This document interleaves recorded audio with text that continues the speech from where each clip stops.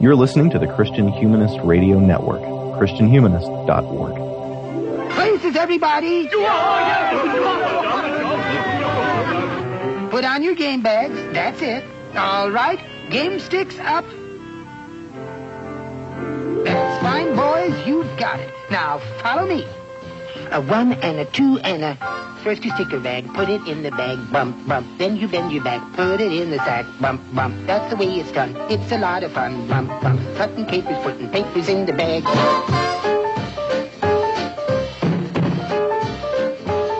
Welcome to Before They Were Live, an ongoing and monthly conversation about the Disney animated canon in chronological order. This is our second foray into the deuterocanonical animation of the Walt Disney Animation Studios. We've reached the end of the 1950s, so we're going to pause and discuss 6 short films that came out in the 1950s. I'll just name them as we go, I think, so you don't have to listen to me just listing things. But we'll start with No Smoking's 1951, and we will wrap up with Paul Bunyan's from 1958. I'm Josh Altman-Schofer, and with me, as always, is the legendary giant living in the land of 10,000 lakes, Michael Farmer. It's true. I guess I do have quite a bit in common with Paul Bunyan. I do eat an enormous amount of pancakes. And were you raised by an entire town? Basically. Well, it takes a village. Yes. comes through in that short. Do we want to start with talking about when people would have, or when and where people would have seen these shorts originally? Do you know? I don't have any clue. Oh, Leonard Maltin on the DVD I have gives you the movies that a couple of them aired before, but most of them would have aired before movies. They were still largely doing that in the 1950s. So you'd go to the movies and you'd see a number of short subjects before your film. By the 50s, that was starting to fade out, which I suspect is why Disney stopped making shorts in the early 1960s. I think, and I can't verify this, but I think Truth About Mother Goose may have originally aired on NBC television. But I don't know in what context. The Big Cartoon Database says it aired on NBC without giving any kind of further detail. Yes, I was wondering about that, about how many were originally television and how many were in front of theater audiences. So, not that it really matters. It's just I feel like these are kind of lost unless you're a real, I mean, they are all on YouTube, so they're not lost in that sense. But unless you're going looking for them or you're a real Disney aficionado like Michael and you own the DVDs, then I don't know how often these get revisited. Yeah, well, and I would suspect that of the 7 we're talking about, only Susie the Little Blue Coupe is widely known to people. And that's interesting because it's actually not on any of the DVDs I have. I don't know what made them leave it off. It's also public domain. For some reason, they let Susie the Little Blue Coupe go out of copyright, even though it's from 1952 or 3. That is so crazy to me. Wow, I had no idea that was the case. Yeah, so if you look, I think YouTube actually has 4 or 5 different videos of Susie the Little Blue Coupe. Yeah, that is the one that I was familiar with. It must have aired as part of a special or something when I was a kid in the 80s. I don't know. Yeah, I didn't know that one until I was an adult. Though to be fair, I didn't know any of these other ones either. Yeah. So, yeah, if you haven't seen them, we encourage you to run out and. I guess I didn't list them, so you can't pause and go watch them before you start it. But anyway, as we talk about them, they're kind of unspoilable, I guess. So you can go back and find them afterwards. None of them are really about plot. Yeah. None of them really rely on the element of surprise. Yeah. I would say overall, I really enjoyed these more than our 30s and 40s shorts. I mean, I liked the 30s and 40s shorts, and definitely. The band concert with Mickey Mouse is still one of my all-time favorites, but I think overall these are all a little higher quality. Yeah, and weirder, right? I mean, almost all of these are weird in various ways. That is very true. Yes. Yeah. So, speaking of weird, at least weird to our modern eyes, I guess. We'll start with Goofy's No Smoking, which I just can't even imagine anything like this being shown in our present in our present day. No. And in fact, this was edited at one point to have a different sort of ending where Goofy comes in and says that he really did quit smoking because of more modern sensibilities, I guess, around cigarettes. But basically, we follow. We start with this very interesting history of tobacco, which we can come back to, and then we follow Goofy on he's on a quest to quit smoking, and then decides not to quit because he's not a quitter, and yeah, that's the basic plot. So. I will say this for this short: I smoked for several years. This really is kind of what quitting smoking feels like. I think my favorite moment in terms of the verisimilitude of quitting smoking is when he just is up and decides to quit, because I think his throat is sore and his entire office is covered in smoke and ash, and he says, "I feel better already," and then it's like 2 seconds before he starts wanting a cigarette. That is accurate. Yeah, that was actually a really nice piece of animation, because he's kind of stretching and popping his neck and stuff. Like, he feels so good, and it immediately turns from the I'm popping my neck to a twitch. Yeah, he's twitching for it. It was really I enjoyed that quite a bit. I also enjoyed the detail that he as soon as the alarm goes off in the morning, he lights a cigarette, which is also, only a slight exaggeration for smokers, I think, or at least for me when I was a smoker. Michael, I've never smoked cigarettes, but this short really got me, because particularly at that part where it's talking about how the cigarette is the constant companion in leisure hours, and that last puff before retiring and that first drag on arising, and I just went immediately this is my smartphone. That's funny. Yeah, I was convicted. They should rewrite the short. Yeah, no Twitter. The difference is you can't sleep with the cigarette underneath your pillow. Or, you could, but it would probably end in disaster. Right. But yeah, you can definitely have your phone right there until the moment you fall asleep, and then first thing in the morning. It's bad. It's really bad. So, yeah. Thanks to this short, I was trying to pull back anyway, but I really felt convicted watching this short. You feel better already? I do. I feel better already. Now I'm just imagining you wandering around outside, not able to buy another cell phone, and waiting for a window washer to drop one. Yeah, I guess it's a little different in that sense, but yeah. So lots of great animation in this one. Before we get to some of those other details, you mentioned already when he quits, and then shortly after that, you get just his hands, and you have the kind of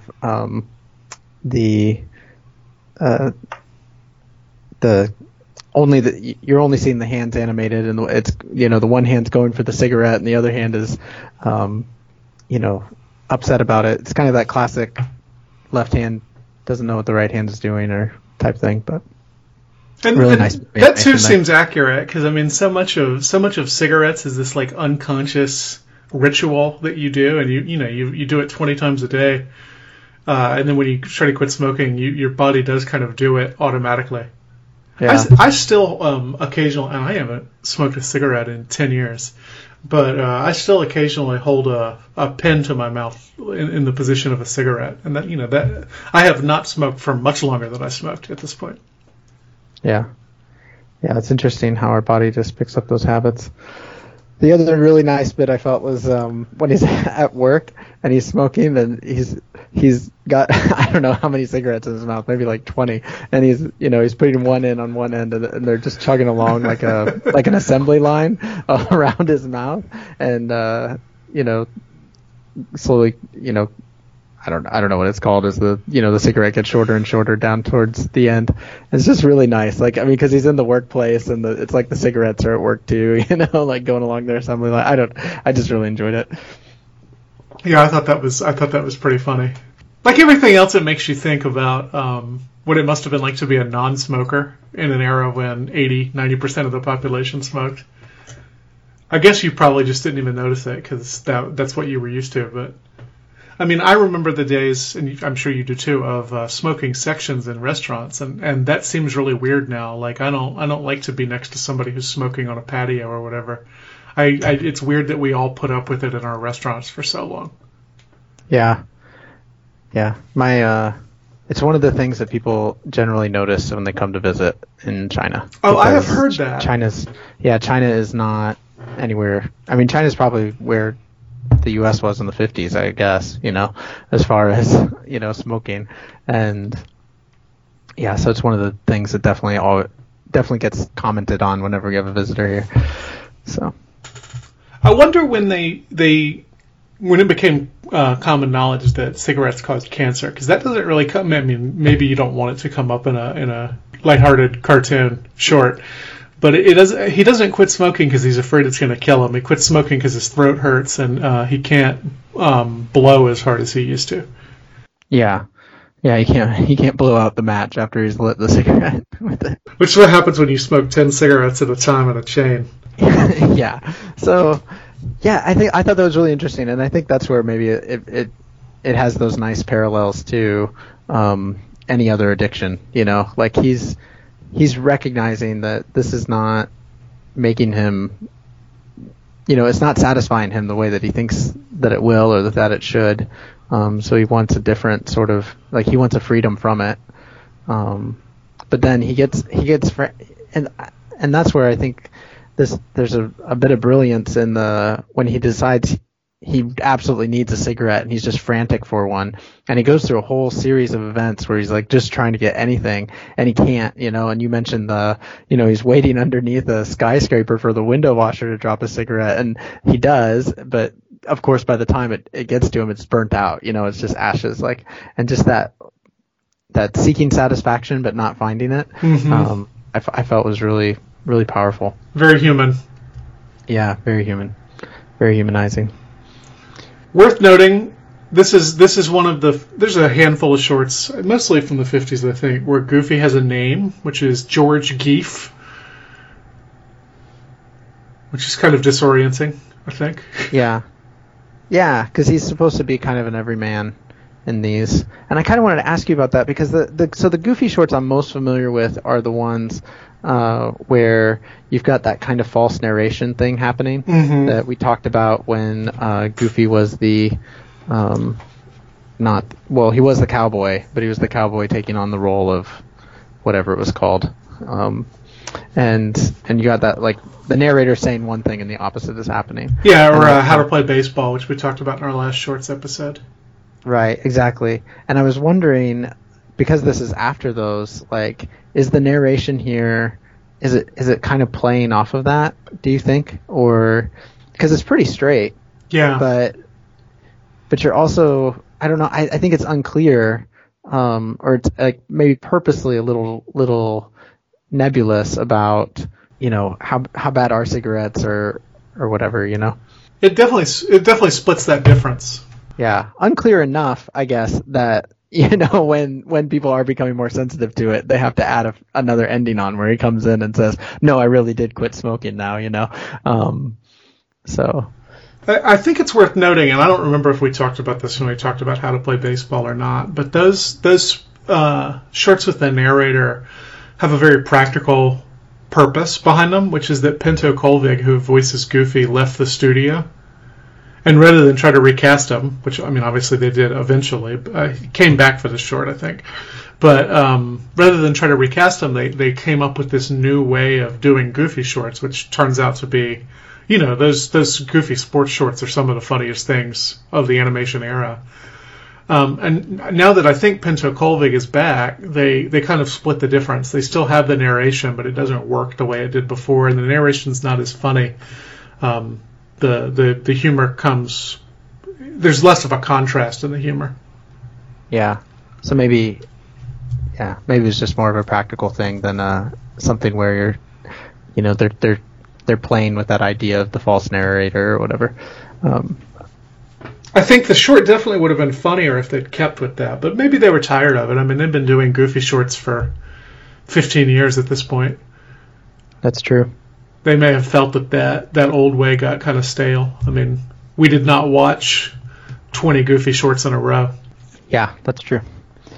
So yeah, I just felt at the end he finally get what he finally gets is he gets a cigar from a banker. and I just felt like there's a couple times where I feel like I'm going to be a little Danny Anderson on the show, but like there's like that economics piece, right? Like it's the economics of the who's actually getting rich off of people being addicted to cigarettes, you know, and so he's the one who finally kind of lets him back in, although he doesn't, because then the cigar explodes. So it's a little of both, but this guy just carries a bunch of exploding cigars, right? Just in case somebody asks him for one, right? So. I wonder if they still make those.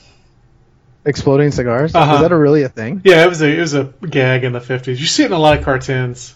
Yeah, I've seen it a ton of times, but I didn't know it was an actual product. I don't think they blow up quite as much as they do in the cartoons. Like this ruins George Geef's hat, for example. Yeah. It seems like that'd be it could be even more dangerous than actually smoking. Yeah, I would think maybe it's a good way to quit smoking. Like if they just put one exploding cigarette in every pack and you didn't know which one it was. Of course, why would the people making cigarettes want you to quit smoking? Right, exactly. Yeah, I thought that was kind of maybe lightly touched upon there by having the banker give him the cigarette at the end, or the cigar. But yeah. One other gag that was in there that I just want to mention is when he's at they're going through all the ways that a cigarette can help you face your life, including being, you know, on a firing range, like to be executed. And while he's there, and you know, he's got the blindfold on and he's smoking a cigarette, and there's a poster next to it that says "Good to the last puff." Man, that's dark. I mean, I just thought that was really clever. That's a nice gag. You wonder if they had corporate sponsorship of the firing squads. Yeah. Sponsored by Lucky Strike. Did you catch the Lucky Strike joke? You don't listen to as much Jack Benny as I do. Yeah, I still got the Lucky Strike. There's a Lucky Strike, and then there was in that same one, there's another one for Philip Morris. No. Yeah, so there's the Lucky Strikes, but also when he says Columbus discovered not only that the world was round, but also that it was firm and fully packed. That's the Lucky Strike slogan from that era.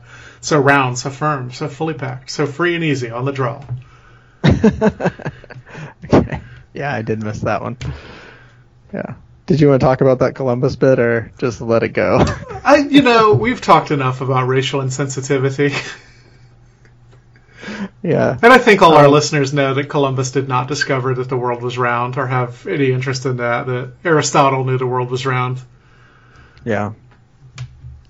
Yeah. In fact, I what I always tell my students when they trot out that one is that probably there are more people in 2018 who believe that the world is flat than in the Middle Ages. Yeah. I just on the racial insensitivity, there's a bunch in these shorts, I think. There's the Native American stuff in this one. There's a little bit in the Toot Whistle Plunk and Bloom that we're going to get to. Just a little. There's there's other Native Americans. Was it in Paul Bunyan? Was there some too? I don't remember, but there might be. Maybe it was all only in this one. I don't remember now. There's quite a bit in this one. Yeah, and quite a bit in Toot Whistle Plunk and Bloom. Oh, maybe that's where I'm thinking of it. But anyway, yeah. I think in the past, Michael, you've been a little firmer on this is really wrong, and I've been, I think, a little more trying to be charitable. I've just another conviction on my side. I've been listening through another podcast, which I'll recommend here because I think it's really great. It's called Seeing White, and it just goes through the history of race, and I feel like I was really convicted on it. These things are not okay, and any charitableness that I showed to it, I just want to be I'd like to go back and talk to myself there. Well, I think you have to be charitable to the people who made it up to a point. Like everybody else, they're stuck in their society, and it's very difficult to transcend social attitudes that you probably don't even have, you don't even realize are offensive. But there's no reason to be charitable to the actual presentation, I think, since the presentation is not a human being with a soul. Right. Yeah. And I'm still pro charity, but I think the way the system the way the system exists, which is something that maybe we'll talk about more when we get to the story of Anyberg, because I think there's some parallels there. So yeah, maybe I'll hold it till we get there. But anyway, if anyone's ever listened and been like, man, that Altman Schiffer guy needs to get together on race, I'm not there yet, because I don't know that you ever do get all the way there, because we're all, like you said, products of our time and our culture. But I do recommend that Seeing White series. It's from Seeing on Radio is the name of the podcast, and then Seeing White was their second season, and it's really good and very eye opening for me. So I'll say this, Josh, I never thought you were defending people overly much, but I'm also don't have a great track rate talking about race on these podcasts. So yeah. Well, are we ready to move on to a different kind of race, Susie the Little Blue Coupe? Yeah, let's do it. Let's talk about Susie the Little Blue Coupe. So yeah, I think a common thread that we'll see through these is something to do with just human nature. And, you see it in No Smoking, our desire for things that aren't always best for us. And then I think that'll be something that will just keep coming back, is, what's it mean to be a human, which is appropriate for Christian Humanist Network, right? Yeah. Yeah. So in Susie the Little Blue Coupe, you have a car that is, we see the beginning. She's a brand new car in the display area, and then we basically follow her through her life as a vehicle. She has a couple different owners, and then at the end gets an overhaul and is great, but definitely has some low points along the way. She becomes an alcoholic. Yeah. And maybe a prostitute. I couldn't follow the metaphor all the way, but she gets this citation, and I'm not exactly sure what that's supposed to represent. Right.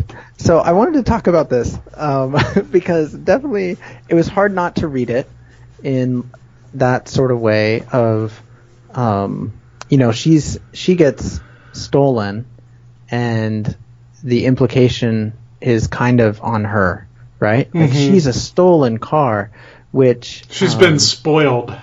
She's been spoiled. And there was a Christian feminist, maybe several, but there's one in particular that I remember listening to years and years ago, where they had a guest on who wrote a book about this.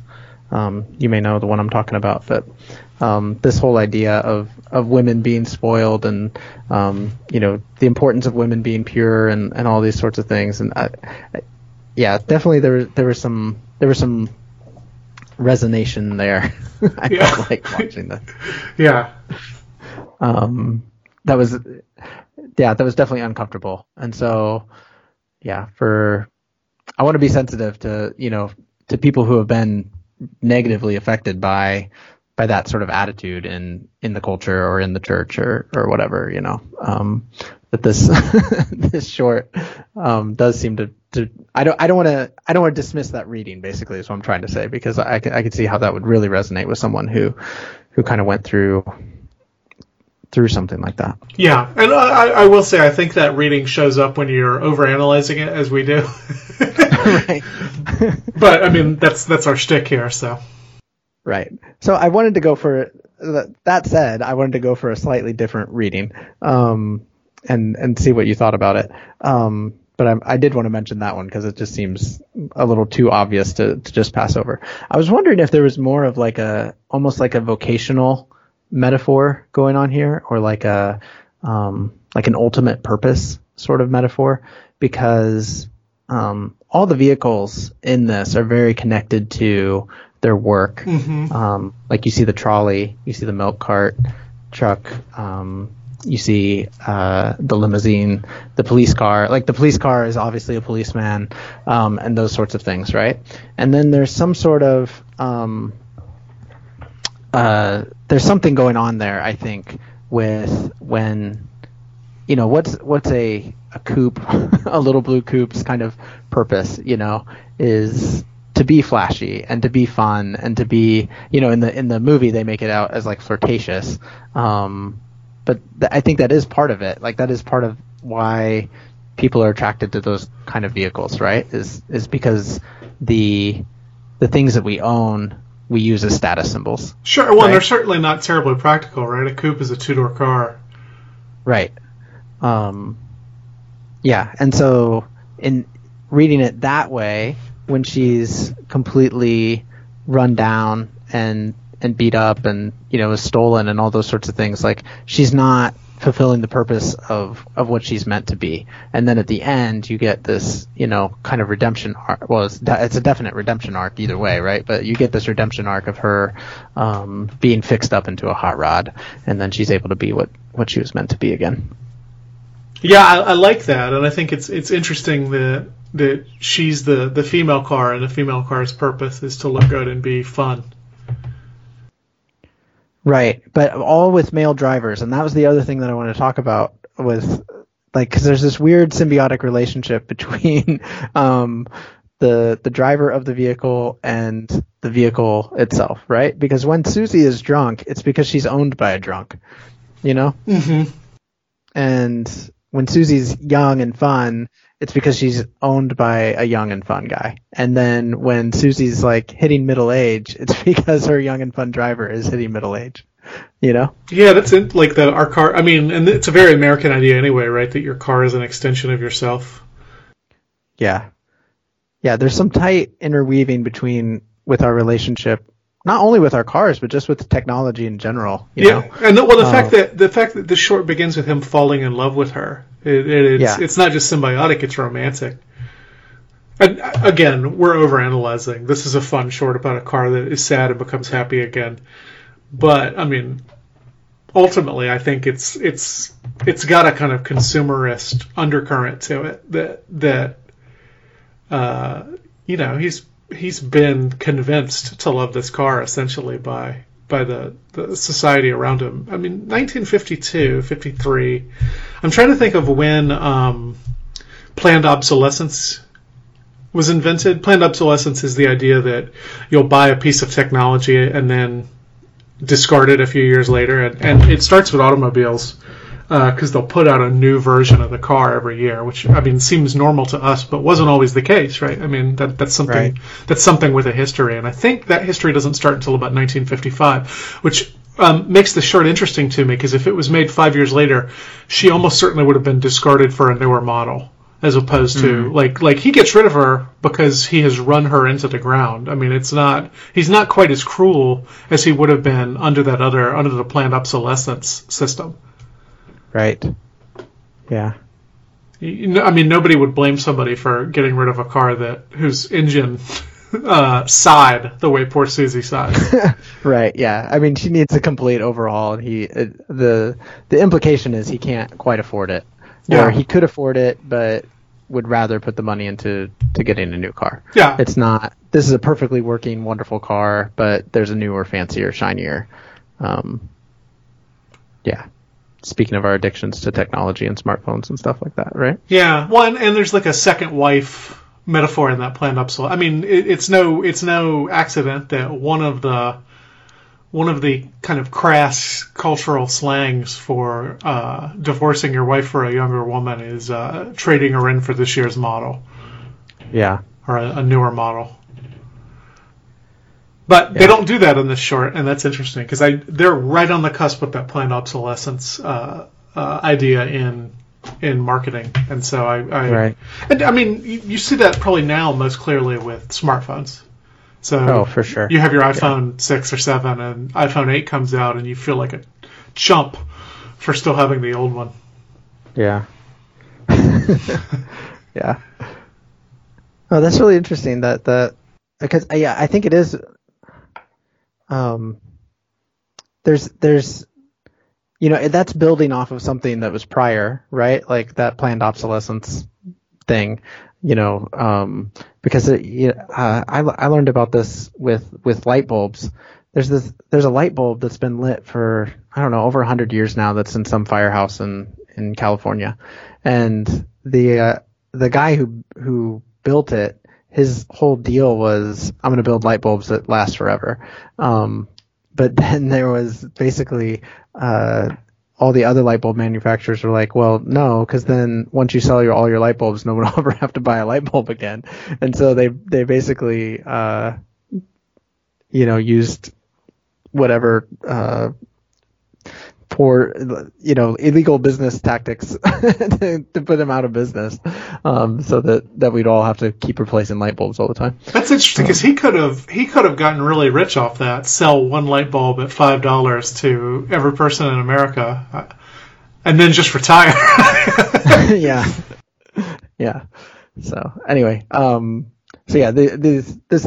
this sort of idea has been around for a long time, but that's interesting that it really comes into the forefront in around the 60s, and it's not quite there yet in the 1952, right? Yeah, and I mean, the other interesting thing is your sympathy here is entirely with Susie. You don't really care about her owner, so you're watching the piece of technology. That's where your emotions are.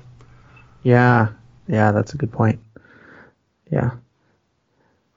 So I do want to, back off the over-analysis for a minute and just talk about how nice this short is. It's got Sterling Holloway as the narrator, which is just always a joy to hear him. I'm so thankful every time he shows up. His bizarre voice. But it's such a sweet and bizarre voice. And then like you said, like there is just a certain joy of just following this character arc of this car, or not even a character arc. What is it? It's just, I want to keep using that word redemption. Like it's really a redemption story. Like she's completely, and she's in a junkyard just for, she's reached the end of everything. And then this, kid comes in and buys her, and all of a sudden she's got a new life. And Sterling even says it, like, it's a miracle. I think there's a real gospel element within this that you can see. Yeah. But on top of that, it's fun. The car looks, is obviously, I think it's an obvious tribute, or designed by the same people who did, Pedro, the mail plane, right? Looks exactly the same, just minus the wings. And it was the major influence on cars as well, in terms of what they look like. Yeah, and that's exactly where I was going. So, in fact, you see an early version of Doc Hudson when she's in the parking lot. There's a Hudson that gets very angry at her for the terrible way she parks. Oh yeah, totally. Yeah. So yeah, it's definitely Cars. 60 years pre-Cars? But it's weirder than Cars because there is a human world, and so it's not exactly like, are the people inside these cars? Yeah, which is something that we're going to get to when we get to Story of Annie Berg as well. So some of that same idea comes up again. Yeah, and the cars there also look a great deal like Susie. Yeah. So it's just a really charming little short, and you can watch it without all the over-analysis. Well, so here's a philosophical question, and this is a pretty classic one, but it really made me think. So where does Susie's soul lie? Because she's presented at the end as having been made new, right? Yeah. But it's her still, and yet he seems to have replaced her chassis and her engine and her tires. What part of her didn't he replace? It's a real Ship of Theseus sort of question there. Yeah, it is, except the Ship of Theseus is gradual. So you replace a plank here and a plank there. He seems to have done this all at once. Yeah, it's in the windshield. Yeah, maybe that's right. The windows are an eyes to the soul, and when your entire windshield is your eyes, it's also your soul. So protect your windshield when you're driving. Yes, very important. How attached are you to your vehicles? Do you drive? And I don't drive. I didn't think you had to in big cities in China. Yeah. Were you attached to your car when you drove in the United States? Yeah, definitely. I'll tell you, there's a little beat up pickup that is parked perpetually across the street. It's like right outside my office window here, and I love it. And I want to find the owner and just buy it off of him, even though I don't drive here. It's the cutest little car I've ever seen. It's adorable. So do you ride a bicycle? Yeah. I don't really even. I have a scooter, like a push scooter. It's not motorized or anything. Oh wow. Yeah. You can get from my house to the subway stop on that scooter in maybe 5 or 6 minutes. So, and then the subway will take you wherever you want to go. So I'm jealous. Yeah. Jealous. Yeah, and there's also buses that run everywhere. So the bus stop is even closer. Like the bus stop is, I don't know, a 1 minute walk. So yeah. Yeah, I live a good life.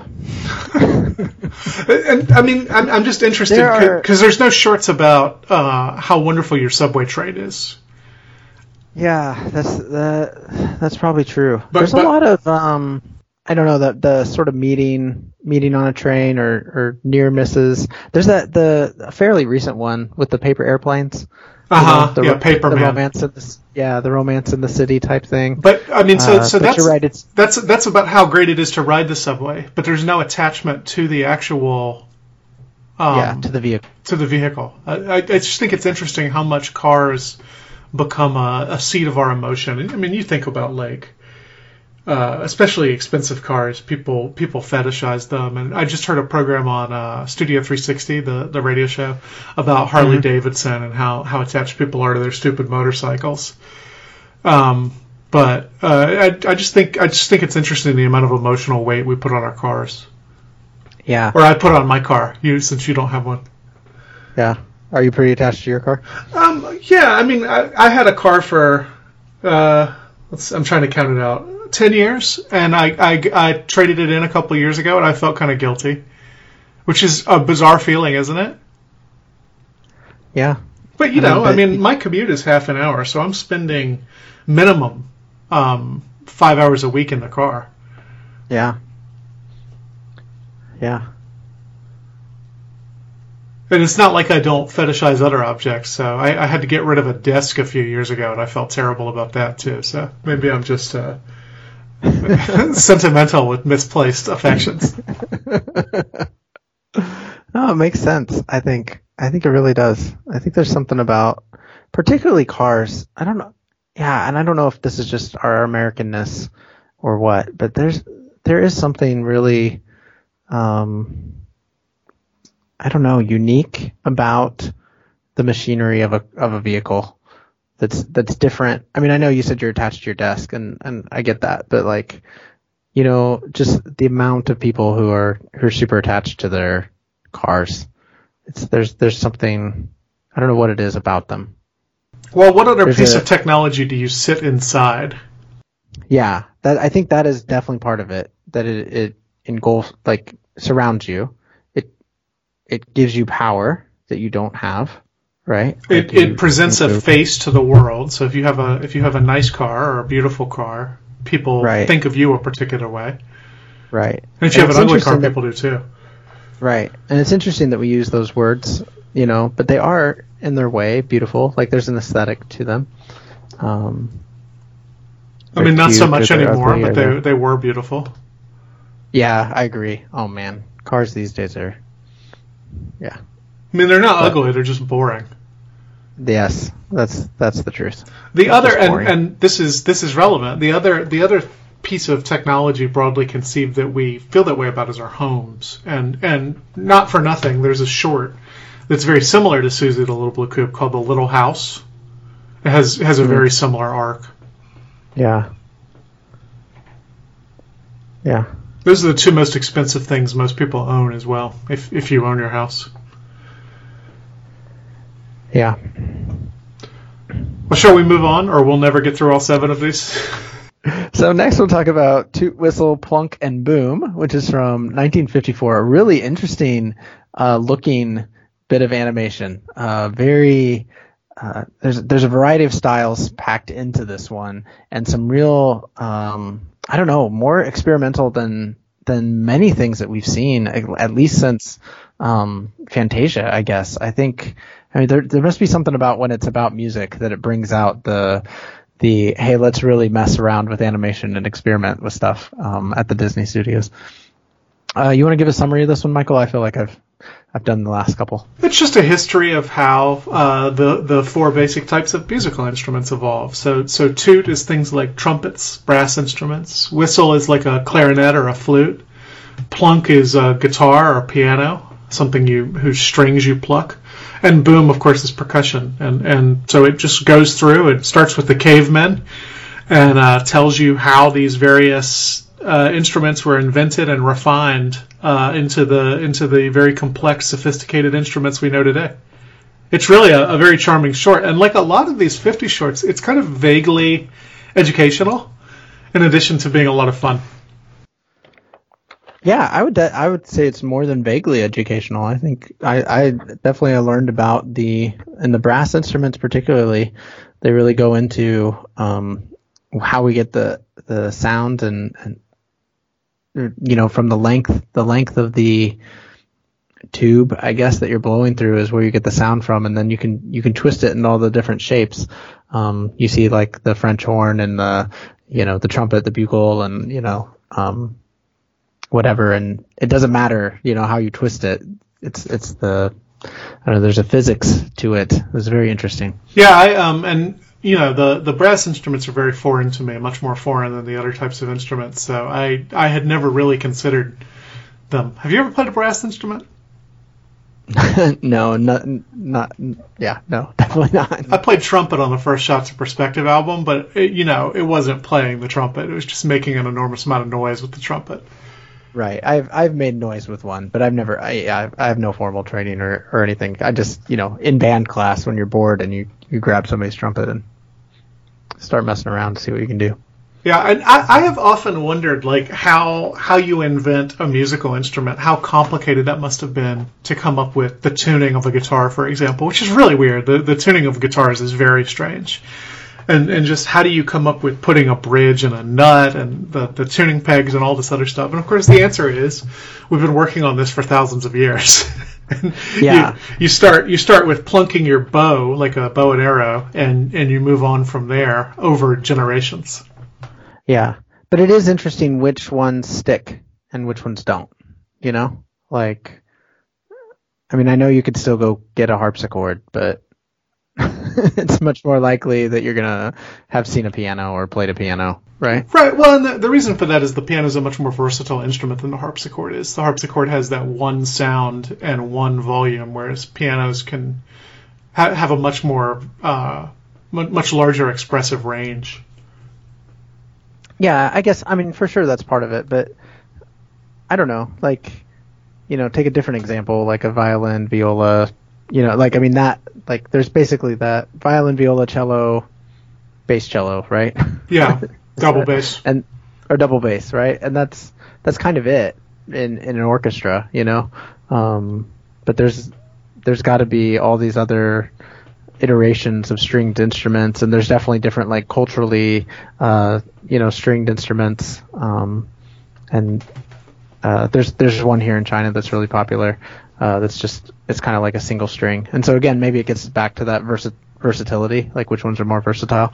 But then it's just a question of who's writing pieces for them. So if nobody's writing pieces for your crazy instrument, I mean, not that the Chinese instrument is crazy. I was just thinking of somebody inventing a new instrument. If nobody's writing pieces for your instrument, then it's going to be difficult to pass the skills on because there's nothing to pass on. Even with guitars, I mean, everybody knows the guitar and the bass guitar, and some people might know like a 12-string guitar. But I mean, there's such a thing as a tenor guitar and a baritone guitar. All these steps between the regular guitar and the bass guitar that very rarely get used. I think probably the most famous baritone guitar is in Wichita Lineman by Glenn Campbell. Do you know that song? I don't know if I do or not. That's one of the greatest songs ever written, but it has a very prominent. Well, then definitely I must know it if it's one of the greatest ever. Yeah, you should go find it. But there's a very prominent baritone guitar solo in that, and so I mean you're right. The range of instruments is much greater than we think it is, even within the orchestra. I mean, which has a lot of instruments. There's lots of other stuff that could have happened. Presumably, somewhere there's a smaller stringed instrument than the violin, but I don't know about it. Yeah. I remember when I learned that there are different tunings of brass instruments. The saxophone is not a brass instrument, but it's a woodwind. But I mean that there are different kinds of saxophones. Yeah, the baritone sax and all that. Alto, tenor. Yeah. Soprano sounds just like a flute. I mean, it's weird, and all this stuff, if this short is to be believed, and I see no reason why it wouldn't be, all of that stuff evolved from somebody blowing into a piece of grass. Yeah, which is, well, and that makes sense, dude. I mean, because it's still just a little, I mean, that's basically what it is on a reed is basically that still, Yeah, we've just made it more sophisticated and expressive. This apparatus after the grass that's changed, but the reed is still basically doing the same thing. It's amazing. The other weird thing to think about is there was once a world without music. Yeah, I don't know. So, yeah, definitely not the way that we have it now, right? And definitely like the caveman thing. I wonder about this. Like, I wonder about, I mean, I don't want to over spiritualize it, but like the line in the song, like that's where the music comes from. It's like, well, where does music like really, really come from? It seems so fundamentally human, doesn't it? Yeah, and it seems like a gift. Who invents music in the Bible? That's a great question. It's the sons of Cain. Yeah. When they form their city, music is invented, which is interesting. You wonder if, like, Adam and Eve whistled. Yeah, no, you're right. Because there's all those passages, which I find really fascinating because they're all like pre-flood, and we don't have to get into like was the flood universal or any of that right now. Yeah. But you get all these inventions pre-flood, and people are recognized for them, like they're named in the Bible for having invented them, and then post-flood what happened there? Were they reinvented, or did Noah remember how to make them all, or what? I don't know. Maybe he didn't just take 2 of every animal; he also took 2 of every instrument. I'm not sure you'd need 2. I think probably those who aren't going to reproduce. Yeah, but sexually. For a band. But yeah. Anyway, I do think music is fundamental to. I mean. Yeah, you just think about worship, and I mean I know there's more to worship than just music or singing and stuff, but it's such a part of it, right? Yeah, singing. I mean, and then like you said, the fundamental like humanness of it, like singing your child to sleep. Like what was Eve doing when she was rocking Cain and Abel to sleep? Was she not singing or humming or? She must have been doing something. Like they're birds, so people, I mean, must have imitated bird song. Yeah. I don't know. It's a very interesting thought, and I think this short doesn't exactly bring that up. But in presenting the evolution of musical instruments, I think it raises the question. Yeah. Yeah. So. As a percussionist, I'm interested in hearing what you have to say about boom. Yeah, boom was. I feel like boom. They got to the end and they were running out of time, or the short was running too long, or something. I feel like they really didn't give much attention to the variety of different kinds of drums, because the guy doesn't even have a drum. He's banging on his stomach and his head, and I mean I think there's some interesting things there. Like the way that his head makes the sound of a hi-hat, doesn't it? Yeah, or something. Like I mean I think there is something like the body percussion that we can do, tapping on our legs and, or, clicking, clapping, like all those sorts of things are there's something interesting there in itself. The most fundamental type of music, right? I mean, it's the type of music every culture has. Even if they don't use other instruments, they have percussion.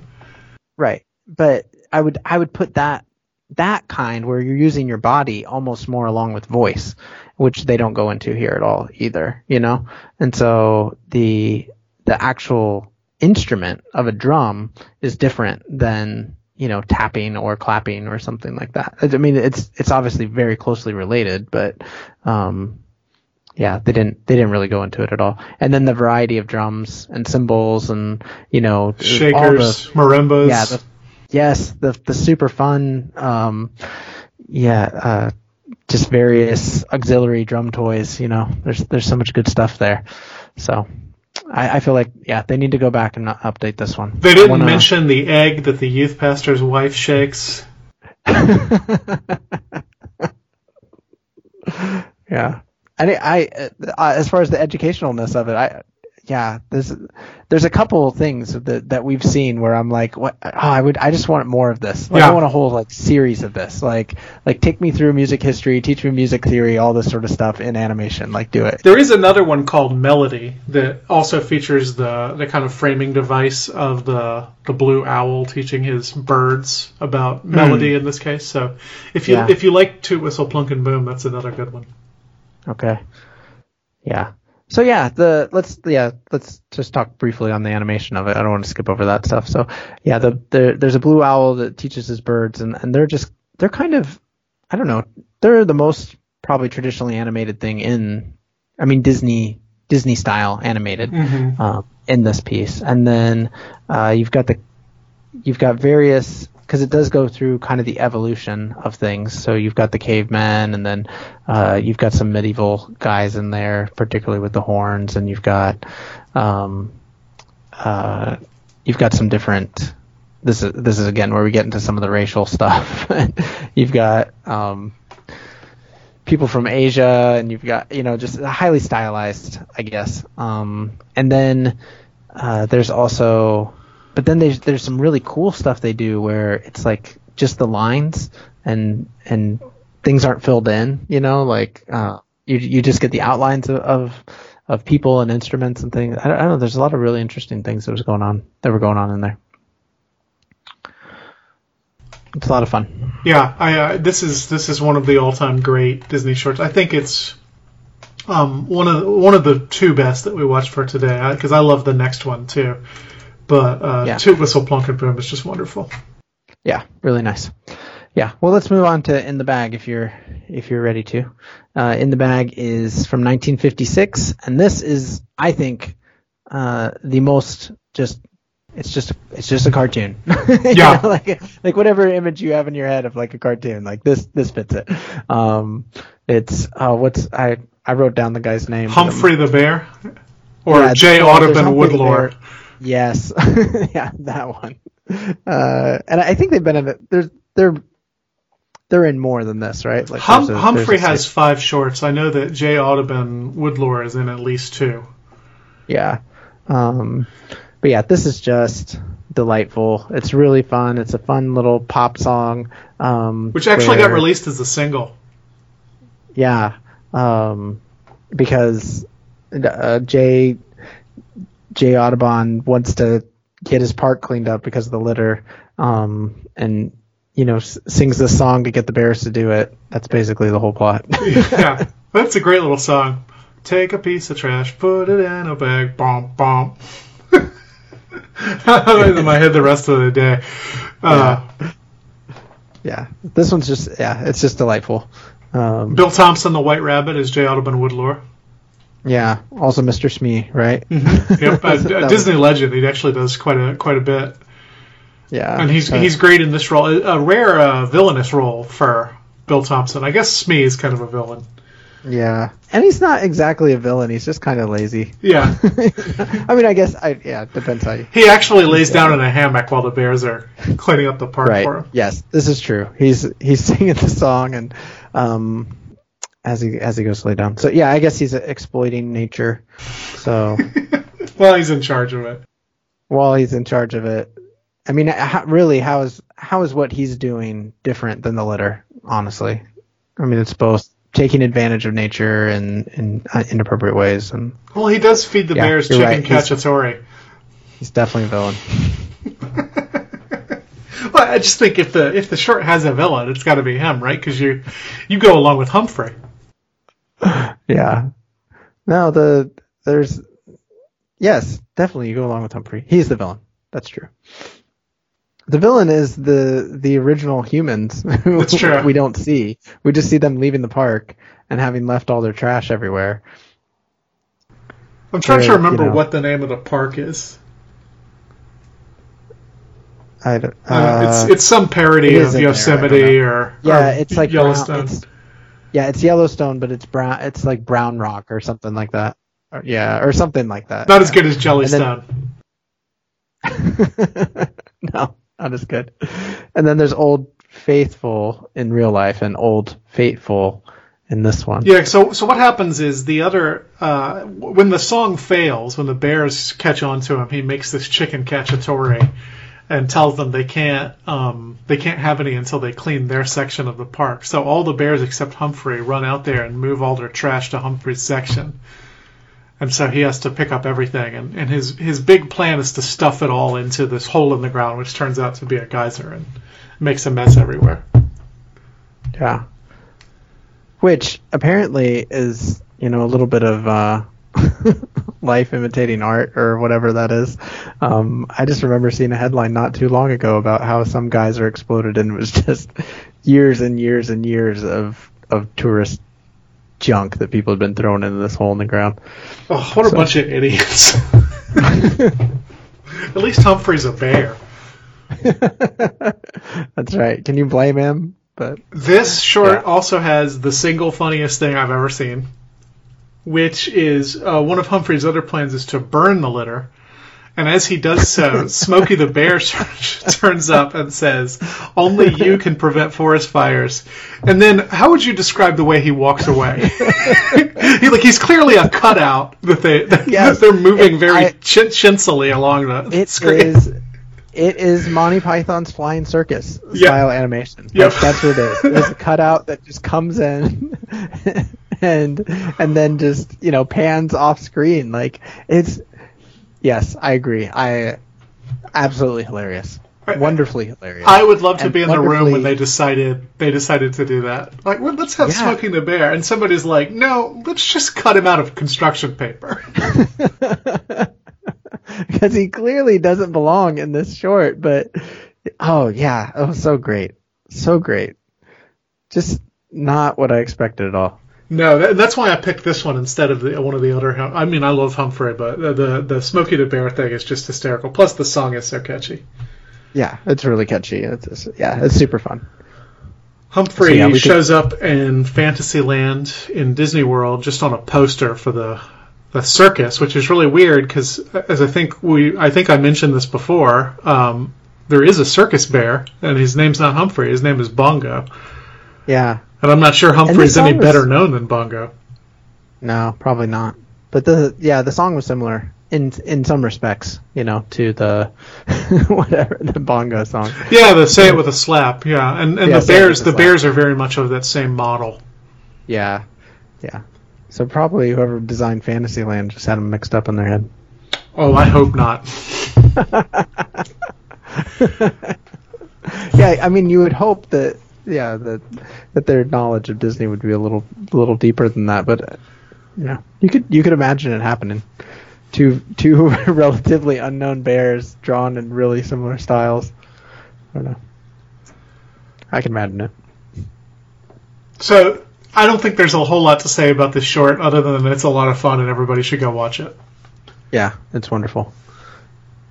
Next up, we have my wife's favorite cartoon short of all time, The Truth About Mother Goose, in which the Paige Cavanaugh trio takes you through the history of 3 nursery rhymes and the rather dark real-life events that inspired them. I feel like not enough people know about The Truth About Mother Goose, that this is one of the truly great Disney productions of the 1950s and really completely unknown to everybody. Yeah, I'd never seen it. A lot of good music in these shorts that we're going through. I really liked the trio. I enjoyed their music very much. Yeah, and if you like that, there's another short that has similar music called Jack and Old Mac, which is just essentially just jazz versions of Old MacDonald and The House That Jack Built. It's not as good as The Truth About Mother Goose, though, because The Truth About Mother Goose, again, tries to teach you something. Now, I will say, the backstories they give you of these nursery rhymes are spurious at best. Except for London Bridge is Falling Down, which is absolutely about what they say it's about. So the idea here is that Little Jack Horner, which I assume everybody remembers, is about a guy who steals a deed from a pie that's being given to King Henry VIII, which is not as weird as it sounds, because apparently people really did hide deeds in pies. And blackbirds. Yeah. So that's that. And then the other one, in a really super dark twist, is Mary, Mary, Quite Contrary, which is about Mary, Queen of Scots, and her being, all of her lovers being murdered, and then her being murdered by a very scary Elizabeth I. Now, that's a real story, but I don't know that people agree that the nursery rhyme comes from the story. It's got to be true, Michael. It says, according to the facts, right in the short. Wow, I mean, if the facts say it. I think what's most interesting to me about that segment is the negative portrayal of Queen Elizabeth I, which you never see in pop culture. Queen Elizabeth I is almost always the good guy. In fact, Queen Elizabeth I killed way more people than quote-unquote Bloody Mary, her Catholic predecessor to the throne. It's just as Victoria says, she had better press. So I'm fascinated that Queen Elizabeth is the heavy in that segment of the short. Yeah, I don't know enough about the royals to follow that, but yeah, I do wonder about the decision making there. If that was somebody had it out for her. And then London Bridge is just a history of the bridge, and just there's a fire, and then in the end it gets torn down.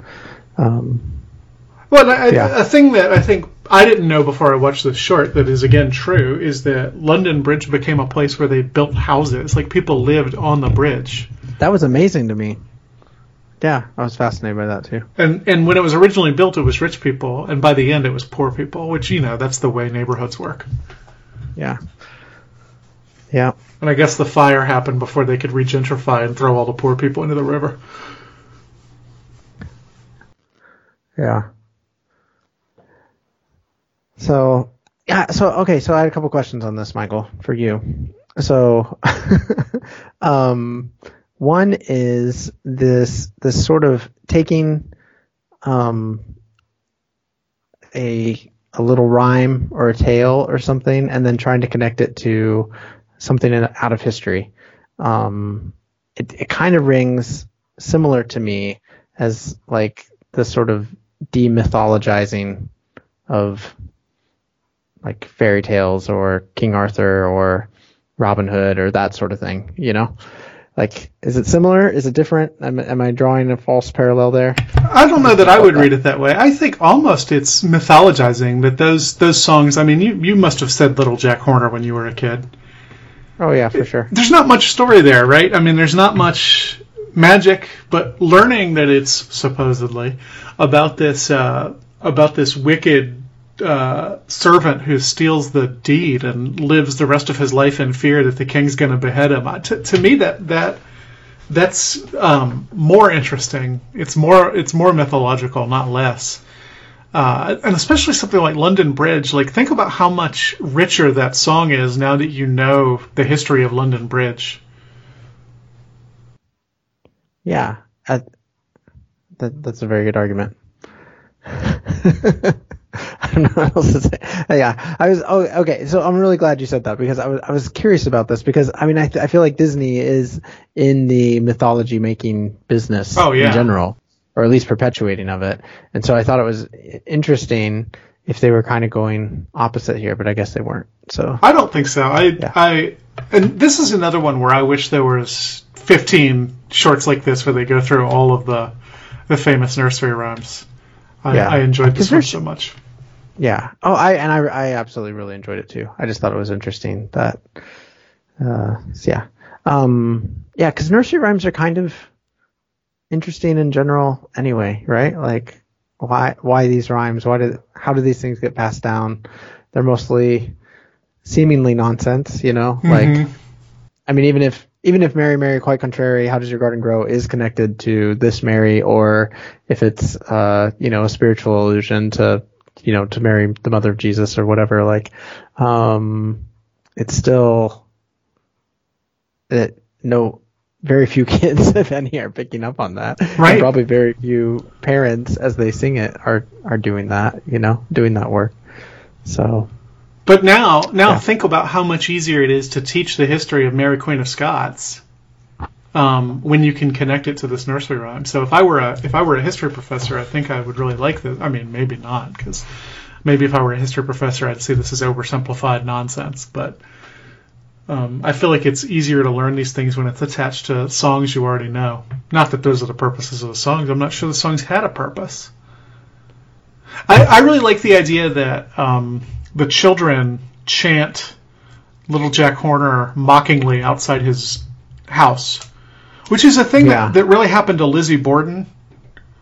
You know Lizzie Borden, who was acquitted of killing her family with an axe? Do you know that story? I don't. That's dark. Yeah, it's one of the most famous. I think everybody agrees she did it and just got away with it. But children would stand outside her house and chant, Lizzie Borden took an axe, gave her mother 40 whacks. And then something just for fun, she gave her father 41. So, I mean, that rings true to me. If the Little Jack Horner song is based on this guy, William Horner, is the person it's supposedly based on, it makes sense to me that children would find out about it and taunt him outside his window. Yeah. Or even, I'm thinking, even if they don't quite taunt him, like, it is interesting how these, it's almost like the skip rope songs, or the, whatever, the hand slapping games, and the songs that go along with those, and how those get passed from generation to generation, playground to playground. And sometimes they are based in, some clever child's understanding of the world around them, and maybe not fully comprehending the whole story, but knowing enough of it that they set it to some sort of rhythm or song or whatever. I remember realizing when I was a kid that the song "Joy to the World, the Teacher's Dead," like, everybody knew that. I visited some friends in another part of the country, and they all knew "Joy to the World, the Teacher's Dead." And in the internet age, that's not surprising. Right. But this was 1988, and how did they know? How did that song get around like that? Yeah, it's fascinating. And I think there's got to be work that's been done on it. There has. It's folklorists talk about this sort of thing, because that's really what we're dealing with here. Yeah, yeah, and this is where I wish I had more time in my life, because I think it'd be really fascinating to go down that rabbit trail and in my own life, and just read some of that stuff and find out about it. But yeah, or like urban legends are another good one. Yeah. The same urban legends exist in varied forms all over the country. Well, where do they come from? Who's passing them? Especially in the days before easy travel. Yeah. Yeah, and even who invents them, Mm-hmm. Like, yeah. Like, I mean, let's say... Well, nobody's inventing them, Josh. They happen to a friend of my cousin's. No, yes, with the urban legend things, but going back to like Little Jack Horner sat in the corner, like kids, that I don't know, I love that idea of the children kind of being prophetically chanting outside this guy's house, because you can get away with stuff, but then you have to live with it, right? Mm-hmm. Like, so I think that's another theme that maybe you see through here, like, maybe that's what Humphrey's dealing with in the bag, like he's hiding stuff, but then, you can't really hide it. It comes out, or, Goofy's dealing with the no smoking or whatever. But, but anyway, like, just the idea of there's some genius little kid who's just really got a mind for, putting things to lyrics, who's able to, cast the story into this sort of, prophetic prophetic in the sense of like speaking truth to power, prophetic bit of wisdom, and then we're all still saying it even though we don't necessarily understand the connection. Yeah, like that's weird too. Like this rhyme arises in the 16th century or whenever. I don't think they even know when it comes from, and somehow every child in America still knows it, and probably the United Kingdom as well. It's really strange. Would you prefer to Little Jack Horner as the invention of one like genius kid, or do you prefer the idea that it rises spontaneously out of a group of children? Because I think that's more interesting. Yeah. Well.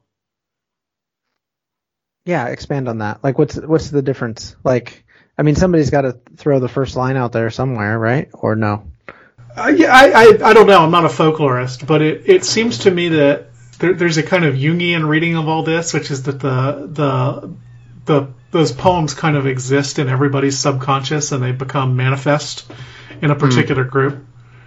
I don't know. I mean, there's so many variations on a lot of these things, except there's not in those nursery rhymes. So I don't know. No, spending time with kids and being around kids, it is amazing how quickly their brains work. I mean, and this is like, I mean, all of us are this way because we're social creatures, but like one kid will start the, even if it's something simple like, ooh, or whatever. And then, it's like immediate that they're all doing it, and when was it even one kid who started it, or did they all have that idea at the same time? Because it's that fast, Yeah. And it's almost like if you could do it in slow motion, would there be a millisecond of that first kid going, ew, and then everybody jumping in, or what, I mean, the origin gets lost almost immediately. So it's not just that we don't know the origin. It's that 5 years after it was written, nobody knew the origin. Or 3 days after it was written, nobody knew the origin. Or in the moment, like if they're doing it and they're misbehaving and they shouldn't be doing it, it's like, who started it? Like nobody knows who started it. They all just did it. They like it and you see that in more complicated ways with, I mean, my kids are writing like little, lyrics and songs and things and, with each other. And then, you're, as far as like your group theory, like after it's gone through, 5 minutes of iterations where one child has said one thing and then the other one is repeating it but can't remember exactly what it was or wants to add their own idea in, and then the other one repeats that back. Like it's a very collaborative creation, and you're right, it's not a work of like a single kid who like shows up at the playground and is like, okay guys, let's all learn this. Yeah, which I think also accounts for their continued popularity. Yeah. Because rather than being a work of one person, a work of many, and when it's work of many, it's broader somehow. Those weird little nursery rhymes, they're mysterious when you're a kid, right? And then they also make perfect sense when you're a kid. Yeah. I don't remember asking a lot of questions about Little Jack Horner sticking his thumb into a piece of pie and pulling out a plum. Like, that didn't strike me as weird. Even though now that I hear an explanation for it, the explanation makes more sense than just there's a kid sticking his thumb into a pie. Yeah. Yeah. I don't know. I'm glad you brought that up because I think that is much more interesting, and I think it's much more. I don't know. There's that. It's its own form of magic in a way, right? The way that we. The way, where do these things come from, and the way that we attach to them, and there is there's a sense of wonder in it, to me at least. Yeah, as with many things that come from your childhood too. This sense that they're ancient and somehow also brand new because you're a kid and have just discovered them.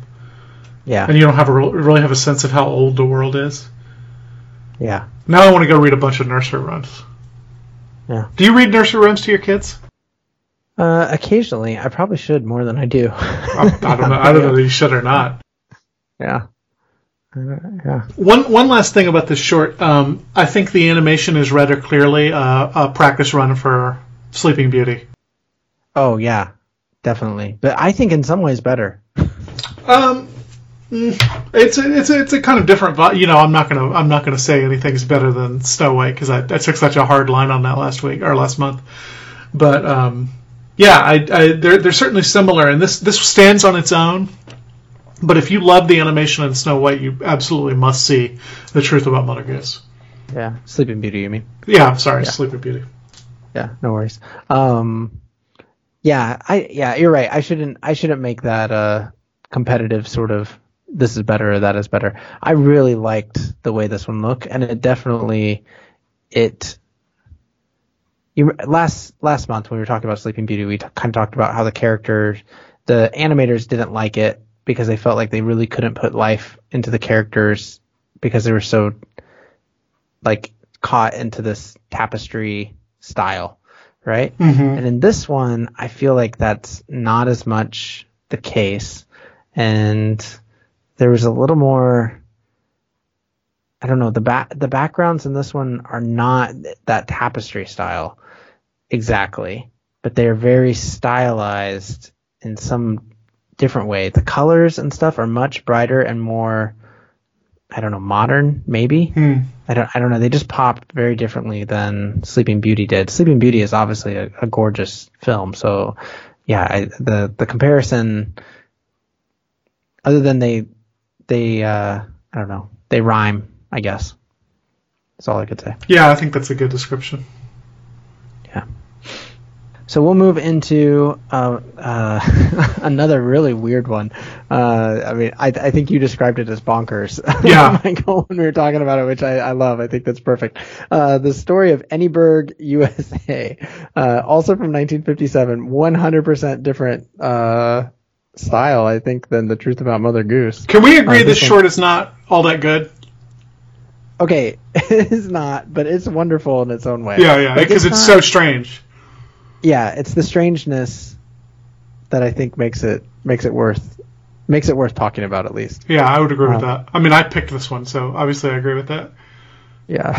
So, basically, the story of Anyburg is, right there in the title. It doesn't matter where this is taking place, but the homicides from car accidents have risen to atrocious amounts. The population sign on Anyburg, USA has gone from 50,000 to 500.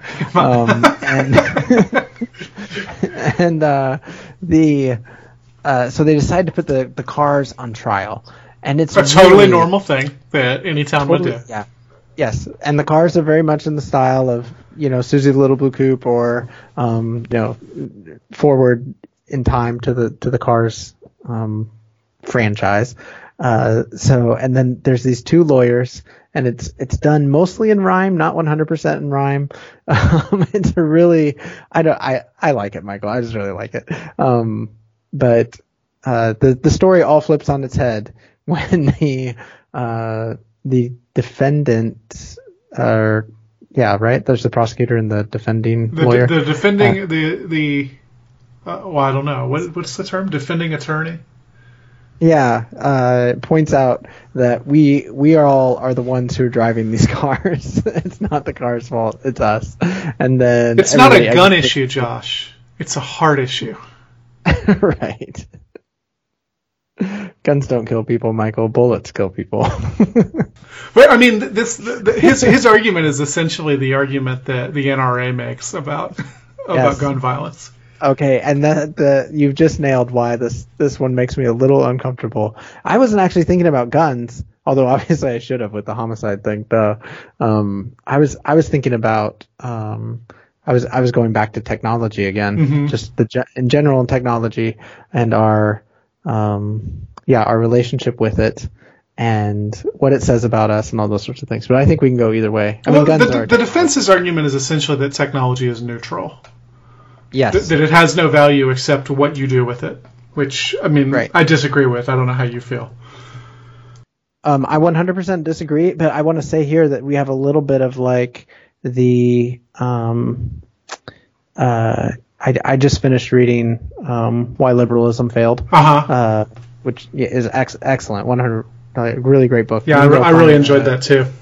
Yeah, there's a Christian Humanist Profiles episode on that book that you should go back and listen to if you want the broad strokes of it. But basically, his argument in that book is that both sides actually want the same thing.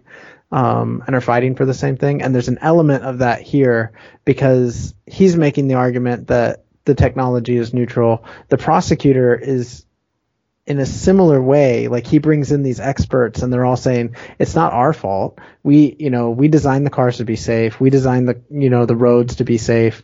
The scientist comes in and talks about, whatever he did with the vehicles. The welder is there, it's all like, I don't know. There's a little bit of like a two-sided to it. You know what I'm saying? Mm-hmm. Where both sides are trying to,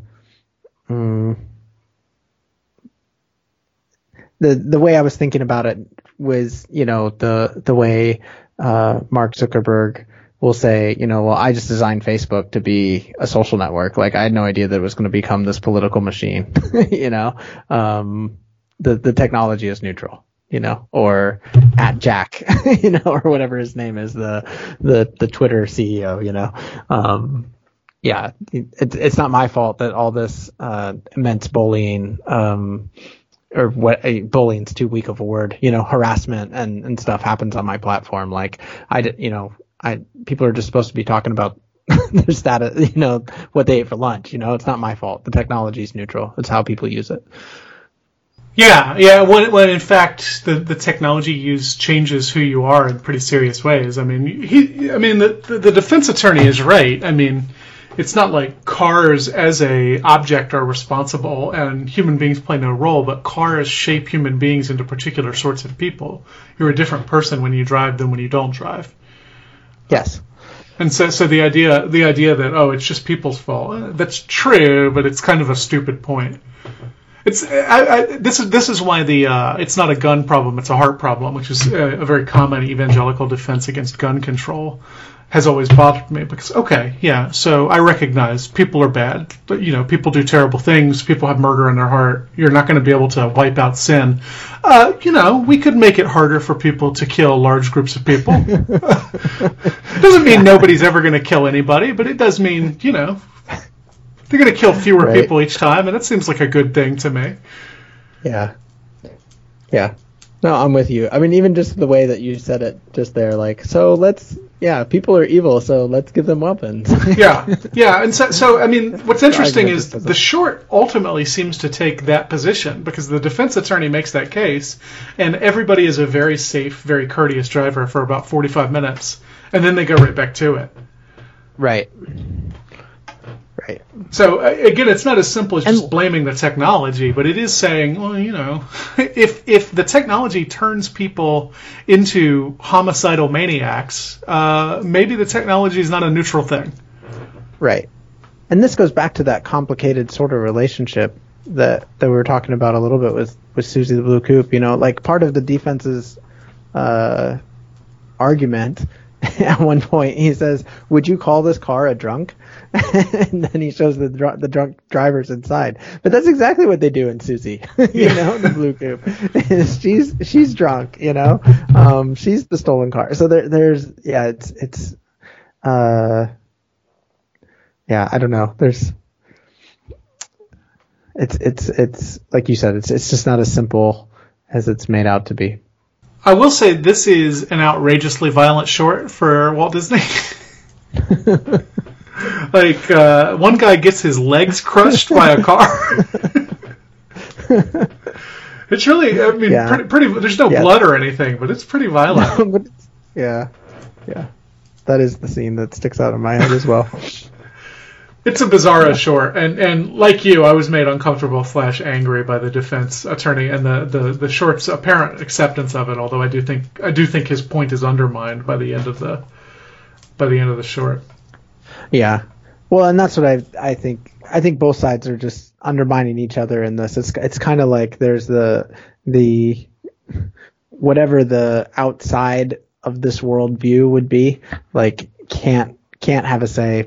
Like it seems like both sides are locked in heated battle, but there's like an undergirding philosophy that is driving both sides forward. Which I think Deneen would probably recognize as liberalism. Yeah. So we should send this short to Patrick Deneen and see. Yeah. We should have him talk about it. Was this one of your inspirations in writing? I'm reading a book right now called Modern Technology and the Human Future by Craig Gay. I'm hoping to get him on on Profiles. But so as I'm watching this short, I'm thinking a lot about how technology is not a neutral thing at all, which is a position I already held, but which Gay he makes the case very eloquently. That book comes out. It'll be out by the time this episode airs, probably, or close to it. So I would recommend that book if anybody is further interested in this topic. It's a Christian perspective on modern technology. Yeah, that sounds really fascinating. Do you have anything else to say now that we've no doubt pissed off the anti-gun control advocates in our audience? I feel like weirdly this is the show where I'm the most politically liberal. Raging against capitalism, modern technology, guns. Meanwhile, I go on Sectarian Review and an openly Marxist show. Yeah. So just a couple other things I wanted to say on this one, just on the animation. I thought there was a couple clever things that they did where the two attorneys, are just as opposite as can be. One is very round, one is extremely sharp, one's super tall, one's super, short. One's very quiet, one's very loud. Yes, yeah. Just it was fun. I don't know, just playing with the contrast there that I thought was fun. And then what I really loved though was the sports car, when they have the sports car on the stand, and the sports car just can't help himself. He is a sports car. I really enjoyed that. He's just he's flashing his grin at everybody, and the I don't remember what the prosecutor asked him, but he answers, "I guess you ought to know." I don't know. It's just I just really enjoyed that. It just really tickled me. It ends with the last line in there is, "Where there's life, there's hope. Let's hope." It's actually pretty dark if you think about it. And then it's this total refusal to do anything about what's killing us. That it really is a parable for the mass shooting era. Yeah, I think that's. I'm glad you drew that out, because like I said, I was drawing out those parallels to our massive systems in general, specifically with technology. But I think the gun control thing is much, definitely rings truer than what I was thinking. No, I don't think it does. I think it's just the most visible manifestation of that right now in the United States. But I mean, it is symptomatic of our attitude toward all technology, and guns, of course, are a technology. This notion that they're neutral and human beings have complete control over them, and using them, you can use them right and you can use them wrong, and it doesn't really do anything to you. And I just think that's so clearly fallacious that I'm annoyed when people make that argument. Yeah, I will say my students seem less inclined to make that argument, and maybe that's because they know I don't like it. But it seems to me that my students, even my freshmen, are more skeptical of technology than people our age were at that age. Yeah, maybe. Yeah, that's interesting. The generational. I think it's really fascinating to see where the next generation ends up on some of these key issues, just because of the massive amount, how different our lives are. Yeah. And how different their lives are than our lives were. I mean, you mentioned it earlier, the fact that everybody knows the same sort of nursery rhymes or, jokes or whatever. I mean, everybody knows, Batman smells, Robin laid an egg or whatever. In 1988 is amazing because it's for all intents and purposes, pre-internet. And then, that's not as amazing now. And what's that do to a group that grows up 100% in the smart device era, Well, I just think about, when we were in high school, if you wanted to hear an album that was out of print, you had to track it down. Yeah. And now essentially nothing's out of print. And I don't know. I don't know what that does. I haven't really thought about it beyond noticing that that's a difference. But it must do something. Technology is not neutral. Well, and it's got to do something with the idea of scarcity in general, right? Like there's so much less scarcity in at least consumer products. You know, like you can get any movie, you can get any. You know, nothing's ever sold out. You know, because you can always just duplicate it, right? Like. I don't know. It's very, very interesting. Well, and one of the points Gay makes is that duplication thing. Now that 3D printers exist, that's going to move beyond digital media. That's not just going to be about music and movies anymore. Pretty soon we're going to be able to duplicate physical objects at home. So you think about what happened to the music industry and the film industry with the advent of digital piracy, and that's going to happen to every industry. Yeah. Which is kind of scary if you think about it. At least it scares me. Yeah. We should move on to the very cheerful final short in our collection here, Paul Bunyan. We should, yeah. Cheerful is a good word for it. Well, is it cheerful? I don't know. It's another technology parable, isn't it? It's definitely another technology parable, and it's one I wanted to ask you about because I mean there's a few that are like this. Paul Bunyan is obviously the one we're watching, so we'll spend most of our time there. But they mention in there the what's his name, John Henry? Mm-hmm. Is that the guy who races the steam the steam hammer? He's with his hammer? African American railroad worker. Yeah. I don't know. There's obviously some parallels there in the way that this story is told and the way that one is told. Nobody, I assume, needs us to tell the story of Paul Bunyan. Yeah, I mean, well, I guess we should for the sake of, we've done it with all of them, but it's a tall tale. And Paul Bunyan is an enormous lumberjack. At the end he moves across the country seeking wilderness instead of civilization. But the problem is everywhere he goes, because he cuts down so many trees, he makes civilization possible. So he's always on the move. And in a detail I've never heard in any other telling of Paul Bunyan. Maybe you have.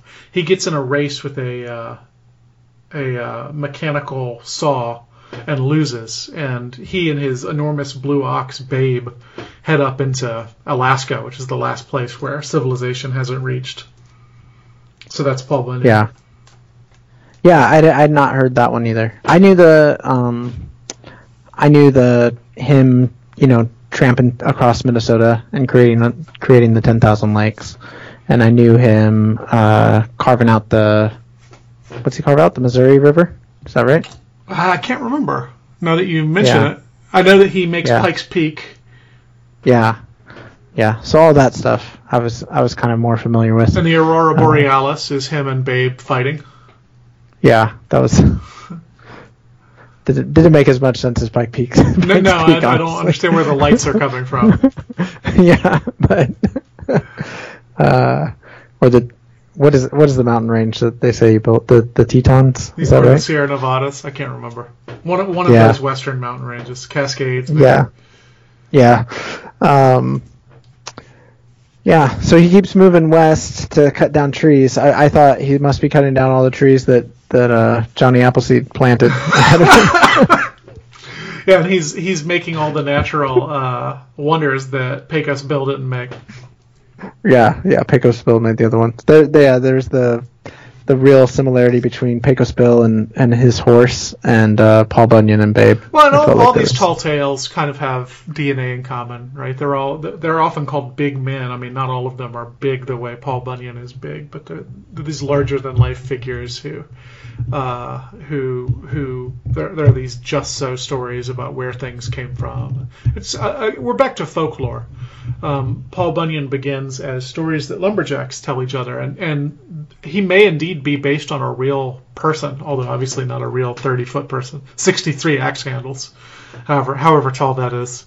He may or may not be based on a real person, but these stories kind of spread and get bigger, and the whole point of telling a tall tale is to top the last person who told it. And so eventually Paul gets to be 63 axe handles high with his feet on the ground and his head in the sky. Yeah.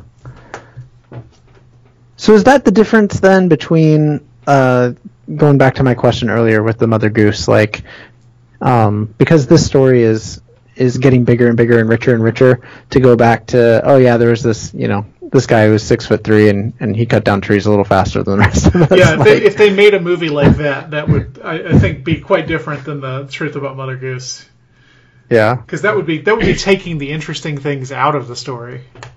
Right. I mean, who wants a demythologized Paul Bunyan? I'm sure it's coming. I'm sure Ridley Scott and Russell Crowe are filming it as we speak. Yeah. Yeah. Yeah. So the fable side of it, I guess, or the parable bit of it, there's this promise of progress, and this, I don't know, that civilization piece that you mentioned, becoming modern, is all somehow wrapped up in here, where he's causing the thing that is his own demise, in a way. And can't defeat it. And this is all very typical. I mean, not exactly, but it's much more typical of the John Henry story, where John Henry is a tragic figure. He dies at the end of most versions of the John Henry legend. Right. Paul Bunyan, other than this, is generally not a tragic figure, and so it's interesting to me that's the route they took. Maybe they wanted to make a John Henry, but were afraid to have an African American hero. Oh, that's interesting. They end up making a John Henry short, by the way, in like the year 2000. So I mean, it's pretty good if anybody's interested. It is very African American, to their credit. I mean, John Henry is an African American story. John Henry doesn't really work if he's white. Paul Bunyan, is Minnesotan or New England, or Oregonian. I believe there are also stories about him in Oklahoma, where he works on oil wells that have to have hinges so that they don't go into outer space.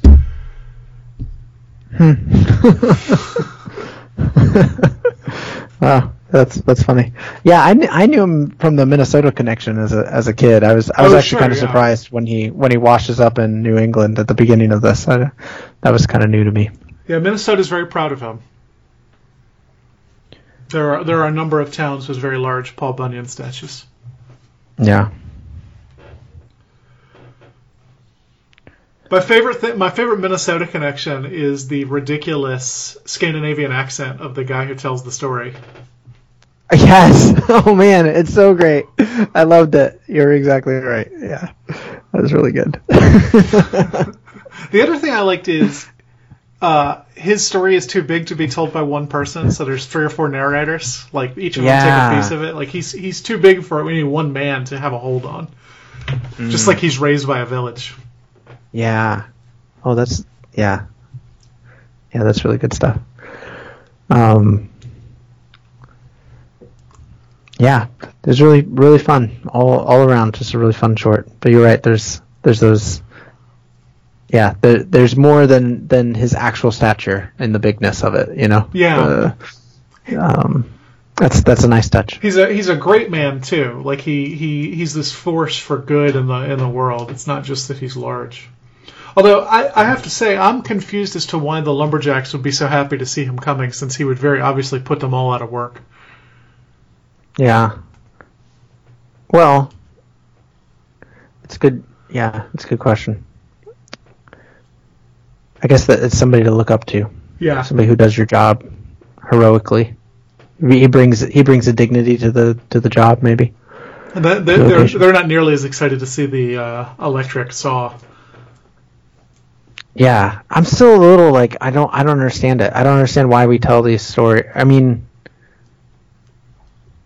yeah, why do we tell these stories of technology beating humans?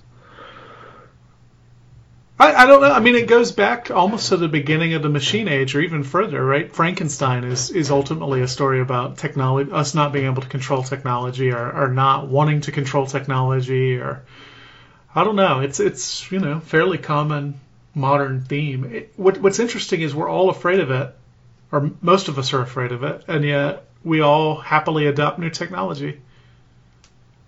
It's like we can't. Back to the addiction thing we talked about with no smoking. Yeah. It's like we can't help ourselves. We know it's going to make us all unemployed. We know deep down, I think we all know our lives are less rich than they would be if we weren't plugged in all the time, and yet we can't stay away from it.